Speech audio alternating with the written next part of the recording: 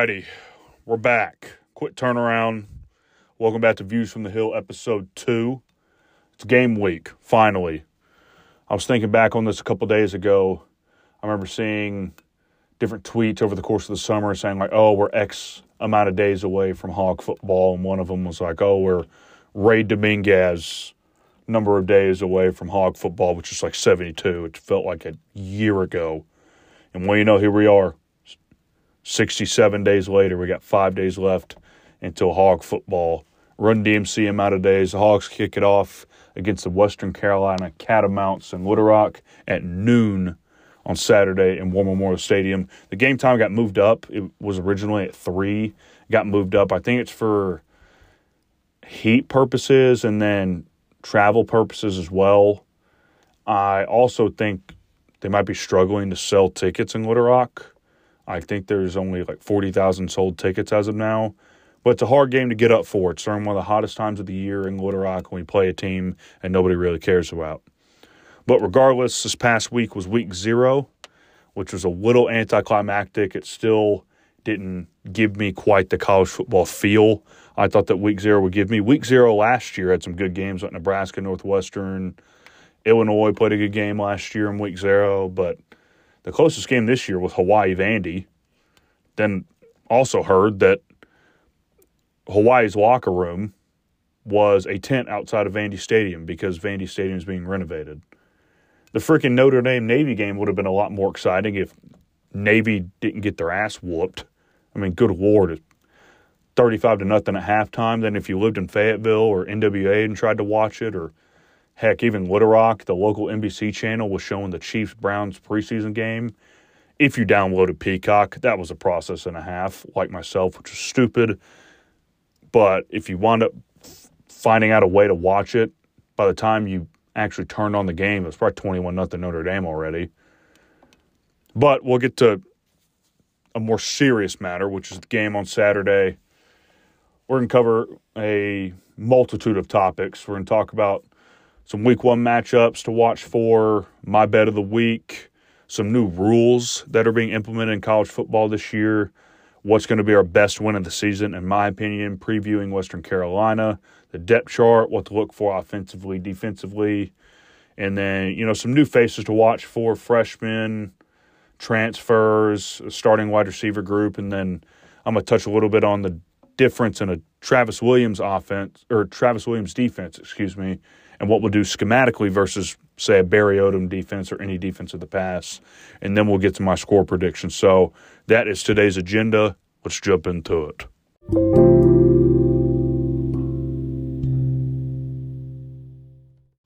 Alrighty, so to kick this episode off, we're going to talk about just some of the solid college football matchups across the country in week 1. There's about 10 to 12 good ones. But before we jump into that, I was thinking about this on the way up here. It seems like every year college football, and just football season in general, college football, NFL, goes by a lot quicker than the year before. And it just seems to be a repeating process. And it seems like it takes longer and longer each year for football season to get here. And then for the 12 weeks of the regular season we have, it flies by. So we need to cherish college football. I know it's hard to cherish college football when, especially Hog football, when we're blowing games to Liberty and shit like that. But college football's fun. It gets cooler outside. You know, we're a year away from a lot of conference realignment. Even this year, you got the Big 12 with some conference realignment. Then with the college football playoff expansion next year, there's some exciting times coming in college football. But this is kind of the last season of regularity that we've been so accustomed to for so long. Like the Pac-12 having the certain teams in it that it does, the Big 10, the SEC. I mean, even the ACC. I mean, next year, Texas, Oklahoma joining the SEC. Then you got all the good teams from the Pac-12 join the Big 10. USC, UCLA, Oregon, and Washington. I don't know who the hell else is going to be in the Pac-12. Also, Colorado's joining the Big 12, I believe. So there's going to be a lot of changes coming next year. So this is kind of the last year to really soak it all in before a lot of change comes in the next couple years. But we'll go through some of the college football matchups across the country First off, the best game on Thursday night. We got football on Thursday, Friday, Saturday, Sunday, and Monday. That's amazing. College football the entire weekend. And we got an extra day on Monday off work to watch football as well. Starting off on Thursday, Utah versus Florida. I don't know how this is only I don't know how the line's only a touchdown. I think Utah's going to roll them by like at least 2 scores, I think. Last year was a little bit of a fluke. I thought Utah blew them out last year, but Anthony Richardson kind of balled out. For some reason, people put him in the Heisman race, even though he didn't throw a touchdown. Next thing you know, they're losing games to people that they shouldn't lose to, and they go 6-7. But regardless, this game's in Utah. I think Utah's going to win big. And if I'm telling you right now, if Florida doesn't start out well or play well this season, they got Dan Mullen out of there in like either a year and a half or 2 years. They will not be afraid. Actually, it was probably a little bit longer than 2 years. But regardless, in 2020, Dan Mullen went to the SEC championship game, and they fired him halfway through the next season because he wasn't performing up to standards. They're going to do the same thing with Billy Napier because he doesn't have a track record like Dan Mullen.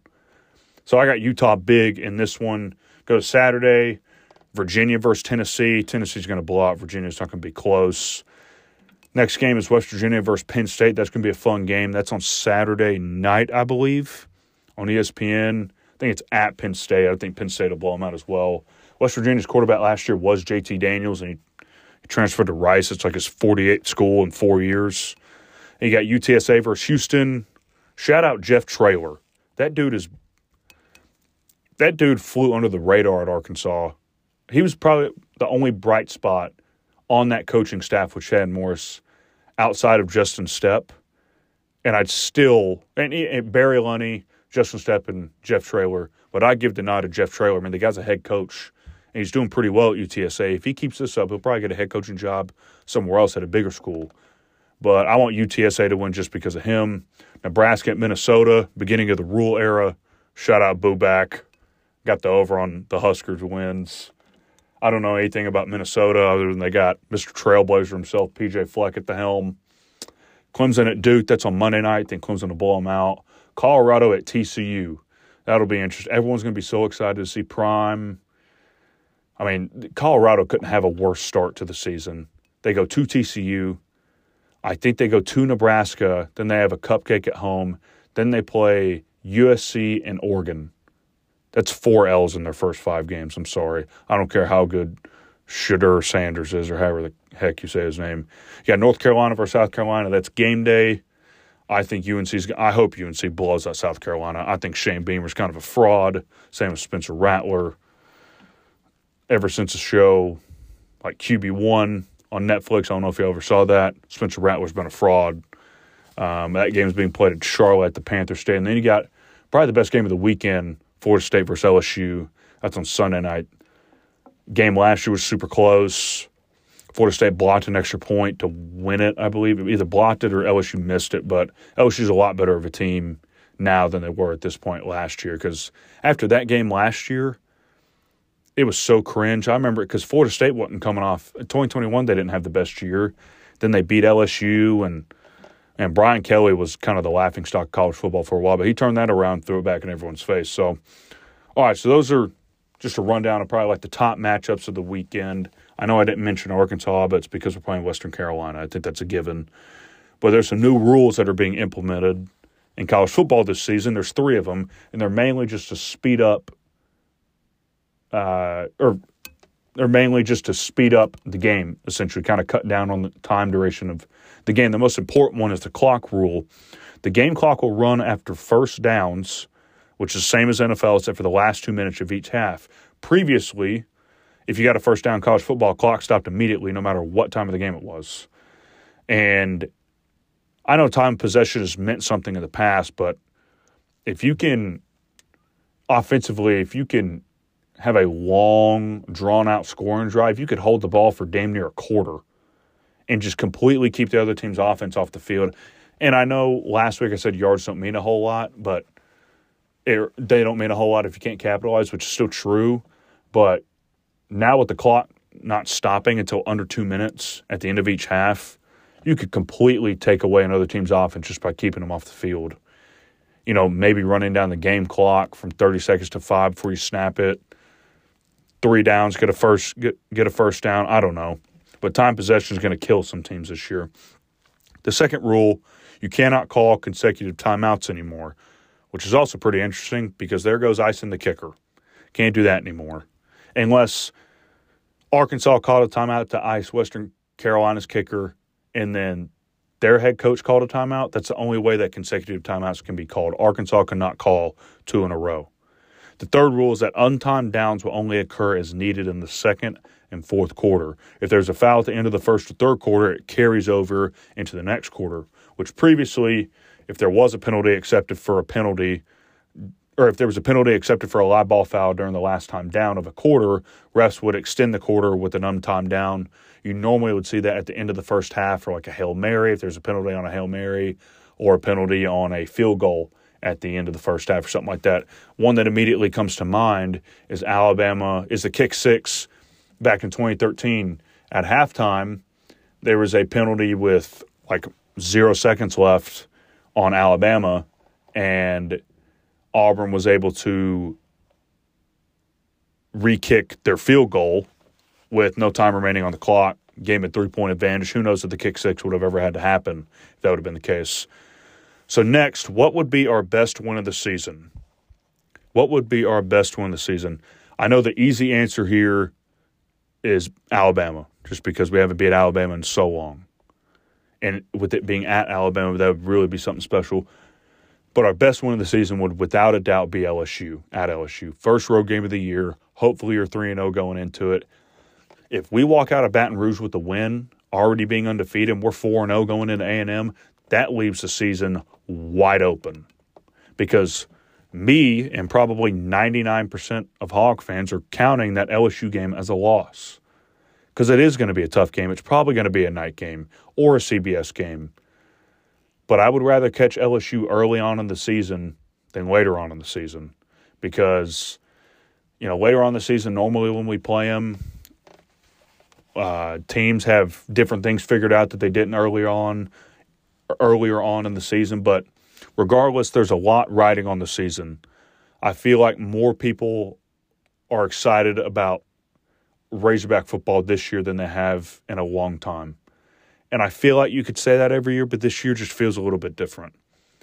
We have to find a way to win 8 games. I don't care if we lost all 4 non-con games and won every conference game. You got to win 8 games this season. There's no reason why we shouldn't win 8 games, barring injuries. But, injuries happen no matter what. But circling back to it, our best win of the season, in my opinion, would regardless be at LSU. That means, I wouldn't say that means we've arrived, but for a team that's picked to win the national title, you walk into their place, first SEC matchup of the year, and beat them in that type of environment, that's a statement to the rest of the SEC. It's a big statement. All righty, so next we got the preview of Western Carolina. I'll make this quick, but they finished 6-5 last season. They returned a lot of their talent. They basically returned everyone. They didn't lose a whole lot of people, and they added guys from Alabama, Florida State, Virginia Tech, North Carolina. Transfer portal, you know how it is. There's going to be big names from big schools and all over places now that are sprinkled around the country that you would never think would go to that school. But this is an offensive team. They really are. They were 5th in the FCS in yards per game last year. They averaged almost 500 yards a game of total offense. They averaged 485 yards a game. They set an all-time school record for yards in a season. What this team's going to do offensively, they're going to run a multitude of different formations. They're going to run a lot of motion. They're going to try to get our defense's eyes moving a bunch of different places, run a lot of jet sweeps, run a lot of fake jet sweeps, read options. They're going to run a lot of shifts, a lot of layered routes.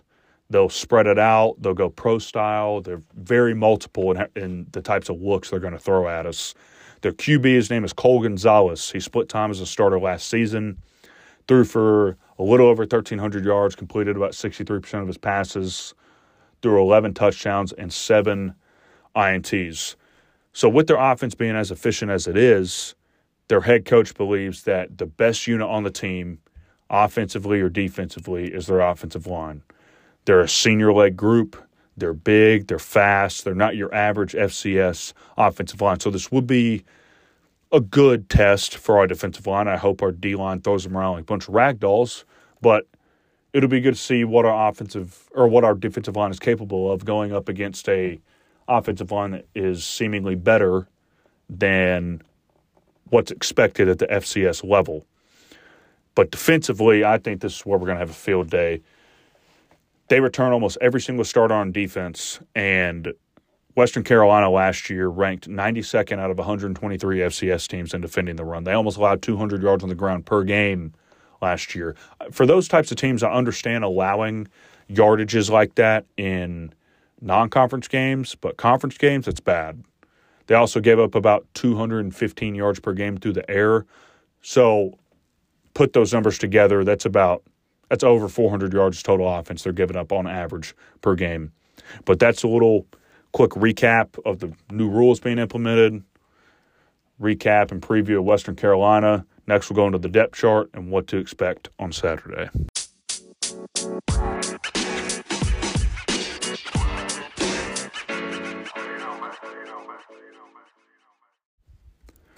Alrighty, so now we get to the good stuff. The depth chart was just released today for Saturday's game, and there were a couple things that stuck out to me about different position groups, and I know it's week one. A lot of things are going to change. I also do think that certain starters, or there'll be different starters each week depending on who we're playing, what scheme we're running and things like that. So let's get into it. Like I said, just got released today. We'll go through every single position on offense and defense, so we all know who's running the show on offense. Mr. Uno, KJ Jefferson, Mr. Sardis himself. But this year, finally, like you all know, we got Mr. Jacoby Criswell, who was an Arkansas recruit at one point. He's from Morrilton. He's an Arkansas boy. Backed up Drake May at North Carolina, who will be a first-round pick. Backed up Sam Howell, who's a starting quarterback for the Washington Commanders. Guy's got a lot of experience. He's definitely given KJ a lot of competition in practice, where I felt like in years past, KJ easily won the job over Malik Hornsby, and it wasn't really close. But I hope we see both of them Saturday. I really do. I hope we get to see a little bit of number 6 out there. But the third and fourth string position, or quarterback position, is between Cade Fortin and freshman Malachi Singleton. That's not really listed here. But running backs, this is a loaded room. This room has so much talent. I'm surprised some of the guys that are here have stayed for as long as they have. So, of course, you got Rocket Sanders, Mr. Cinco, A.J. Green listed as the RB2, RB3 is Rashad Dubinion, RB4, Dominique Johnson, RB5, Isaiah Augustave. Augustave's going to be a freaking beast. He's going to be so good. I mean, he does get reps with the ones, so I wouldn't be surprised if we saw him out there on Saturday. This depth chart is just a list of what they got to submit to media. They could put this out there and then start A.J. Green and give him the first carry. You just never know. I mean, obviously we know Rocket's going to start, but I'm just giving an example.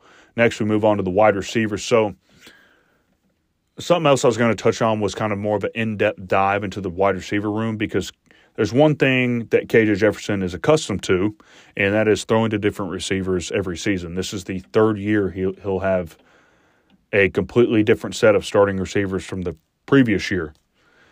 And, I mean, he has no one. I mean, let me go back. This year he has a completely new set of guys than he did last year. The only guy currently in the 2 deep that he's thrown passes to off last year's team was Bryce Stevens.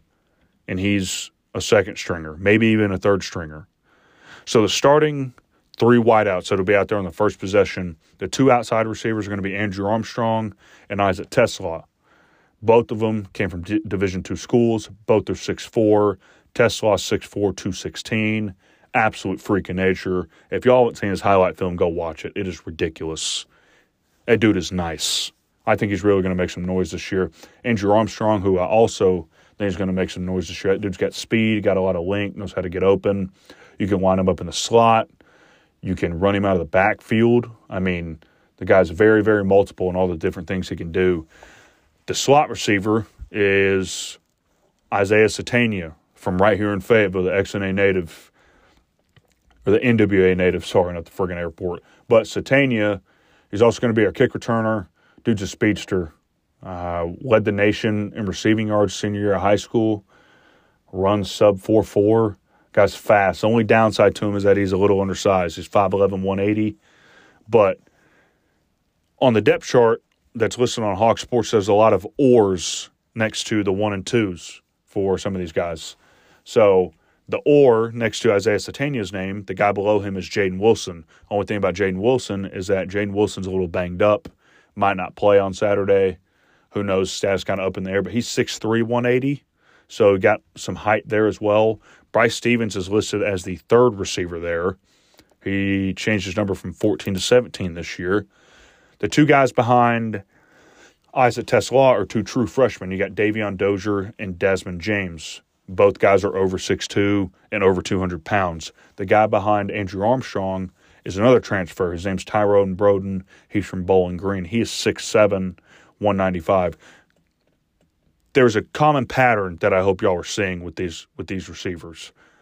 The only receiver we have two receivers out there, only two in the 3 deep for the inside and outside receivers.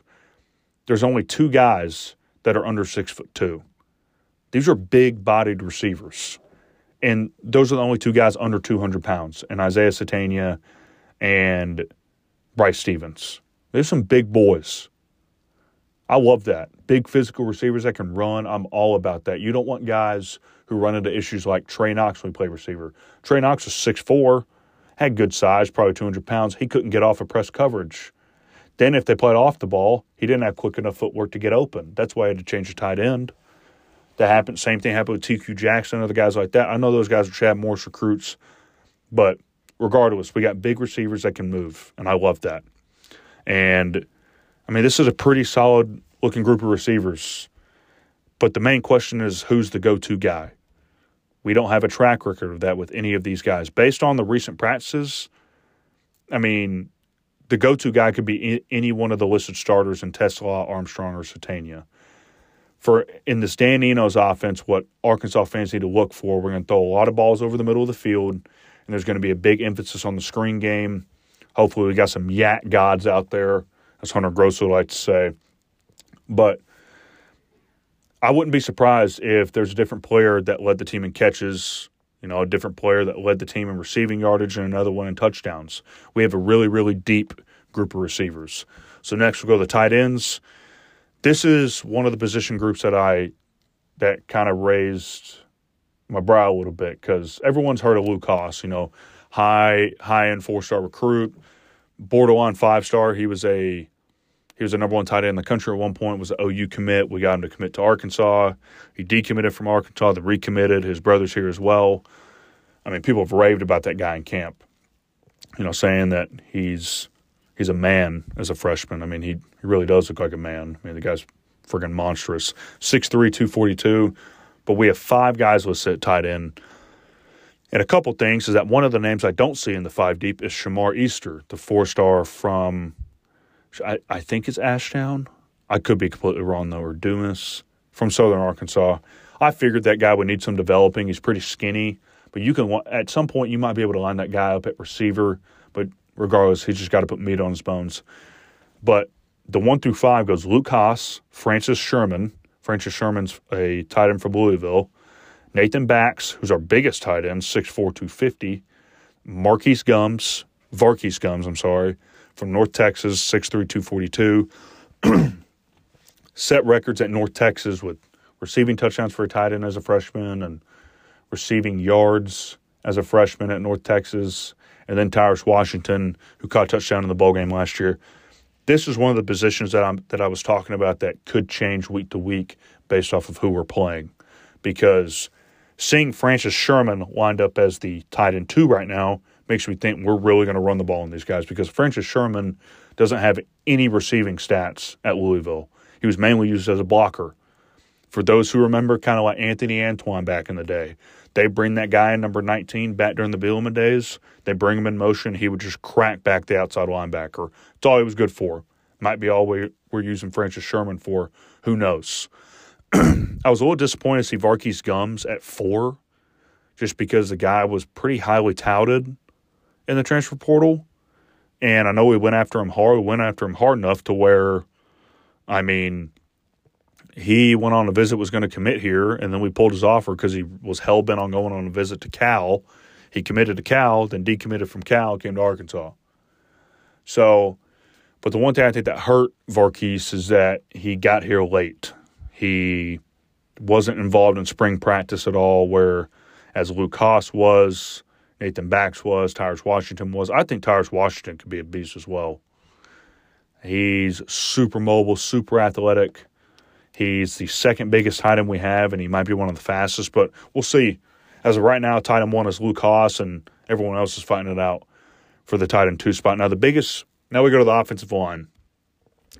The guard positions and the center positions, everyone knows, and there's no concern over both guards and center. Center, you got returner Bo Limmer, 6'5", 307. Right guard, you got Josh Braun, who's 6'6", 348. Florida transfer, good Lord. 6'6", 348, good God almighty. Brady Latham, 6'5", 312. Redshirt senior, Bo Limmer, redshirt senior. Josh Braun, redshirt junior. So these guys got experience. All 3 have SEC experience, and they're all huge. Those are definitely the leaders on the offensive line. The biggest question, as we all know, has been offensive tackle. Now, from what we can see, it's either going to be Andrew Chambly, who is a redshirt freshman, or Devon Manuel, who is a redshirt sophomore. Manuel seemed to have the position locked up, but he's been hurt. So it could be Chambly out there. Be a nice little homecoming for him. He's from Maumelle High School, played in Little Rock. Devon Manuel, 6'9", 310. Chambly, 6'6", 304. A little undersized for a tackle position.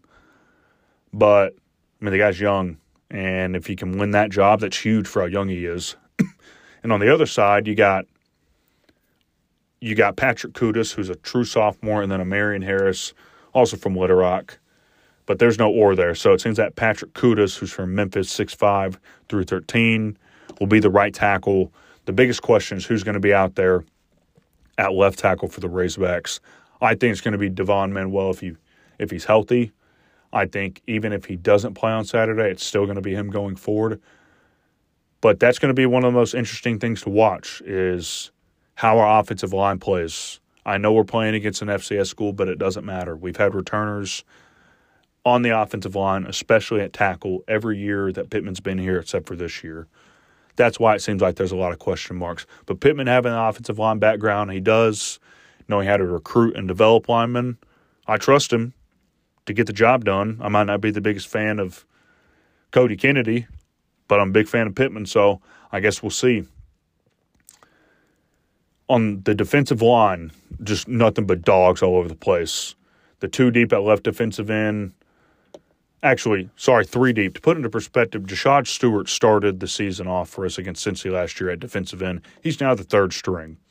He's behind Landon Jackson, 6'7", 281. John Morgan, the Pitt transfer, 6'2", 270. John Morgan, the 3rd, was a dog at Pitt last year. He ate Tennessee alive when they played. I don't know if I've ever seen that film. I would go back and watch it if I were you. Left defensive tackle, got Torian Carter. Missed all of last year with the injury. He's finally back, redshirt senior. 6'3", 303. Behind him is Kavivi Rose, 6'3", also 303, redshirt senior.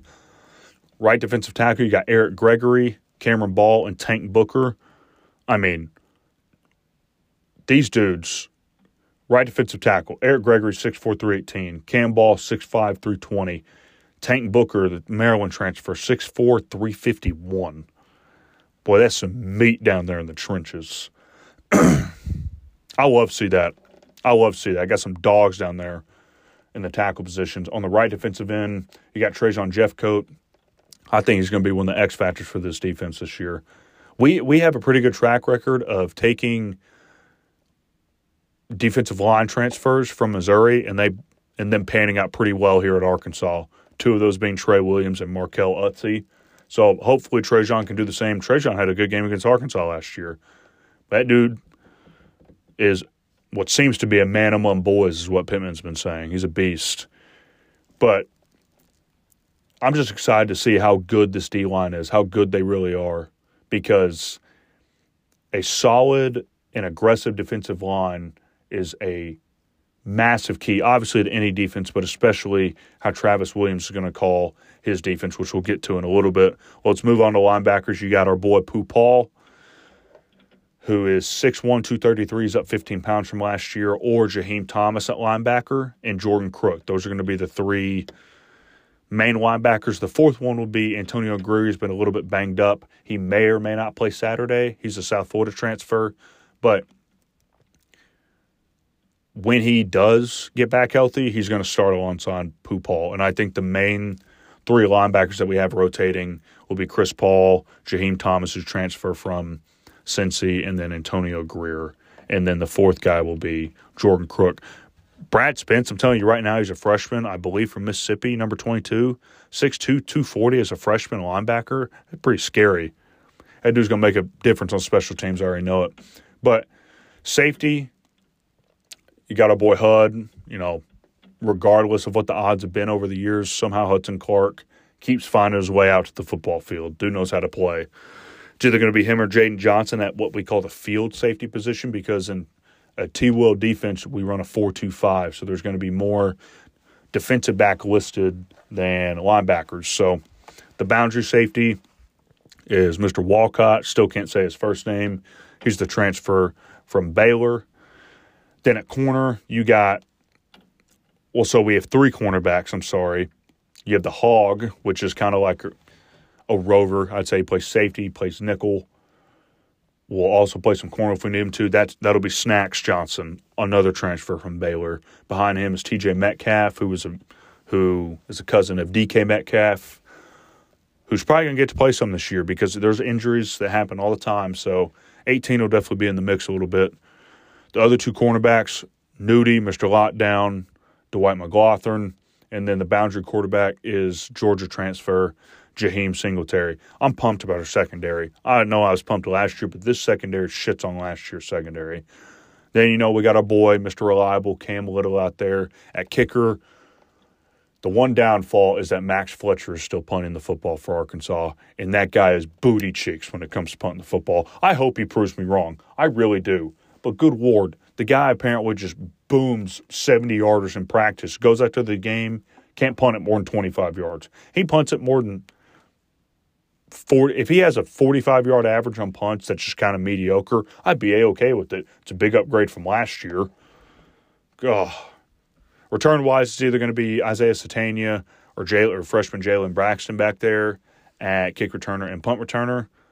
But I don't know. I guess we'll see. That's kind of a rundown of the depth chart for Saturday.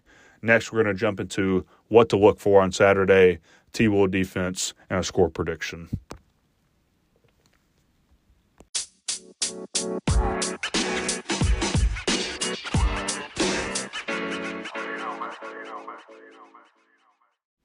So I know we just went over the depth chart. I know that's kind of a lot. Almost lost my breath talking. It's a little hot in this podcast room, I ain't going to lie to you. But just a couple things to look for on Saturday, kind of what we talked about earlier, the offensive line unit.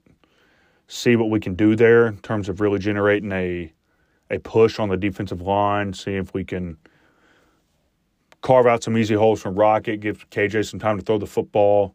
Defensively, I really want to see good tackling in the open field. Back to offense, how improved is KJ? Do we see Jacoby Criswell? Who knows? Personally, I would just love to be up 30-plus at halftime, even 28-plus at halftime, and all we do is play the backups the rest of the second half. Kind of like how we did to UAPB a couple years ago. We were up 40-something at halftime, sat the starters, let the backups come in and get their shine a little bit, which they didn't score a point. That's neither here nor there. But ideally, I'd like to see KJ play the entire first half, give us a good enough lead to where we see Jacoby come in second half, really get slinging around, play some football in his home state and just have a good time and let the fans see what a good quarterback or backup quarterback looks like. But all around offensively, I mean, I'm an open book. Just show me a little bit of everything. I'd love a couple big passes, especially one that takes the top off, maybe a play action, 75-yard bomb to Satania or something like that, or Andrew Armstrong. Then the other big pass play, doesn't even have to go for a touchdown. It would be just, like a bubble screen or a tunnel screen, just a lot of yards after the catch. I'd love to see consistent 5 to 6 yard rush plays, consistent offensive line play. And I'm just interested to see the different looks we're going to see with the Enos offense. Will we run some of the triple option out of the shotgun with KJ, Rocket, and Dominic Johnson? Might run some of that on the goal line. How often do we go under center? I mean, I can count on one hand how many times we saw KJ Jefferson go under center. And if we did, he snuck it. That was it. And I think we'll see him a lot more under center this year. We'll see a lot of pistol, some of the shotgun, more of a pro style. You're going to see a multitude of looks from the Enos offense. Defensively, we'll get more into a breakdown of what I think we'll see later on, but just high level terms of things I want to see. Kind of how I mentioned earlier, I want to see what the defensive line can do, how deep we are as a unit, how much of a pass rush we can generate with just the defensive line. Do we run stunts? Do we run twist? What all are we going to see with that? Do we bull rush off the edge? Do we bring additional pressure with linebackers? Who knows? I just want to see our defensive line live in their backfield and our linebackers not have to blitz, and we can run simple man coverage across the board, keep things simple, and just hold them to 10 or fewer points. I'd like to see some ball hawks in the secondary, a lot of pass breakups without any pass interference calls or holding calls. I want to see 11 dudes flying to the football. And I really want to see – I'm just really, really interested to see how our safeties play. Has Jaden Johnson taken a step in improvement from last year? How much better has Hudson Clark gotten? How are the Baylor guys? How is Jaheim Singletary? Things like that. Just seeing a lot of the new faces we have on the defensive side of the ball, how much they'll get to play, were they big-time gets, are there glimpses of greatness there? Who knows? But some of there's some new faces to watch for. Some of the freshmen I think you'll see Saturday are definitely going to see Luke Haas, number 9, Isaiah Augustave, Mr. Dozier, Jalen Braxton. The transfers you'll see, there'll be a lot more transfers. You got Snacks Johnson, Jaheim Thomas, Mr. Walcott, can't say his first name, Jonathan Braun, Jaheim Singletary, Andrew Armstrong, Isaac Tesla, John Morgan, and Tank Booker. Those are just to name a few. But now we'll get to our defense and a Travis Williams defense and what I believe he's going to do schematically and kind of what I would compare it to in terms of defenses in the past. But honestly, what stands out to me – so first, the initial formation is a 4-2-5. What stands out to me, and that I think everyone can have a sigh of relief of, is that we're always going to be running a 4-front. There's no more of this 3-5-3. There's no more of this 3-2-6 that we used to run under Barry Odom, stuff like that. Initially, with this 4-2-5, though, it's going to look like we run 5 defensive backs, which I listed earlier in the depth chart. We had a field corner, a hog corner, or like a, what we called the hog, and then our 2 other corners along with safeties. But with this, you could also sub out 2 defensive backs, bring in 2 linebackers, and walk them down from the safety position or a nickel spot. And it looks like we're running a 4-4 with cover 1 with just a high safety man across the board. That's probably what we'll do. I don't know. I'd say that's probably what we're going to do in short yardage situations, which is either a lot of cover 1, a lot of cover 0, and just overall. But what I've gathered from about Travis Williams, and he's kind of taken the philosophy that was used at Auburn under Gus Malzahn. There's some similarities between what the defenses at Auburn looked like versus what the defenses that Reggie Herring ran. If for those who remember, Reggie Herring is the defensive coordinator under Houston Nutt. There's one thing that was in common between those defenses, and that is aggression. I know I talked about aggression earlier, but this defensive approach really emphasizes controlling the line of scrimmage, putting a ton of pressure on the passing game of opponents, running blitzes, stunts, twist, bull rushing, and all of that leads to one thing, which is it puts our secondary in a lot of feast or famine situations, meaning we're playing a ton of man-to-man coverage. And I know what a lot of people think, in that Arkansas, for a long time, we haven't been a primary man-to-man coverage type team. But we're going to have to be with the guys we got now. We have some solid DBs. We have a solid defensive line. and we don't have that bend don't break BS that Barry Odom used to run anymore. We're going to have to run the risk of giving up a big play or a home run ball. That's always going to be prevalent. But the positives to running a defense that's that aggressive is that this form of defense results in a lot of negative yardage situations. It could put defenses, it results in a lot of tackles for loss, a lot of quarterback hurries, a lot of quarterback hits, really roughing up another team's offensive line, putting a lot of pressure on them constantly. It leads to bad throws. It leads to quarterbacks throwing off their back foot, trying to make tough throws to the sideline, which leads to turnovers. This defense relies heavily on pressure that's generated from the defensive line. And if it's successful, it really doesn't allow our corners or our safeties or linebackers to have to cover guys for an elongated period of time. And I really don't think Travis Williams or Marcus Woodson would have vouched to implement this type of defense if we didn't have the talent at corner that we do now, which is talent that we haven't had in quite some time. I mean, let's be honest, when's the last time we had a shutdown corner in Dwight McGlothern? When's the last time we had another uber-talented cornerback across from him in Jaheim Singletary? I know we had Quincy McAdoo last year, but we got a small sample size of him. And Quincy was a dog. He really was. Still, I hate that what happened to him, and not having him is really going to sting this season, and it might leave, some people might not feel as strongly about Jaheim Singletary as I do because we haven't seen him play yet. We saw McAdoo play, and we saw that he was very, very good at corner for not having played the position very long at all. And I completely understand that. Nudie puts the straps on people, and Jaheim Singletary is going to get everyone's attention as well. Ever since he stepped on campus, he wasn't even here for the spring. He got here in the summer, and ever since he stepped on campus, that other cornerback position on the opposite side of Nudie has been his, and there really hasn't been anyone close to him.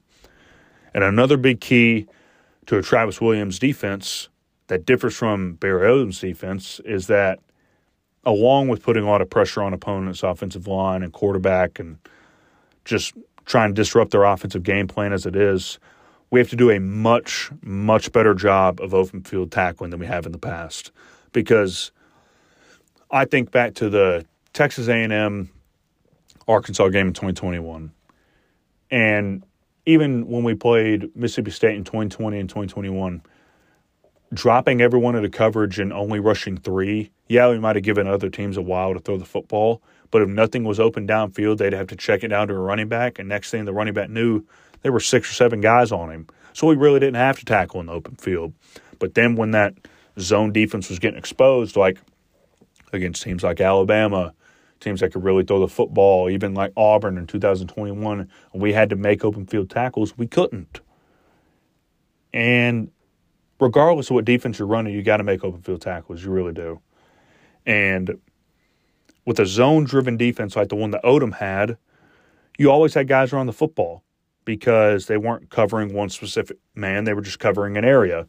If a tight end went and sat down in a vacant zone spot, as soon as you cut the ball, there's probably going to be 2 guys around him immediately. So you didn't have to worry about making open field tackling as much in terms of one-on-one. But running the amount of man-to-man that we're going to run in this defense because of the aggressive approach that I believe we're going to take, I mean, we're going to give up catches. Obviously, it's going to happen, but our linebackers, our safeties, our corners have to make tackles, or at least have to wrap them up and stop them and wait for help. And we got to fly to the football.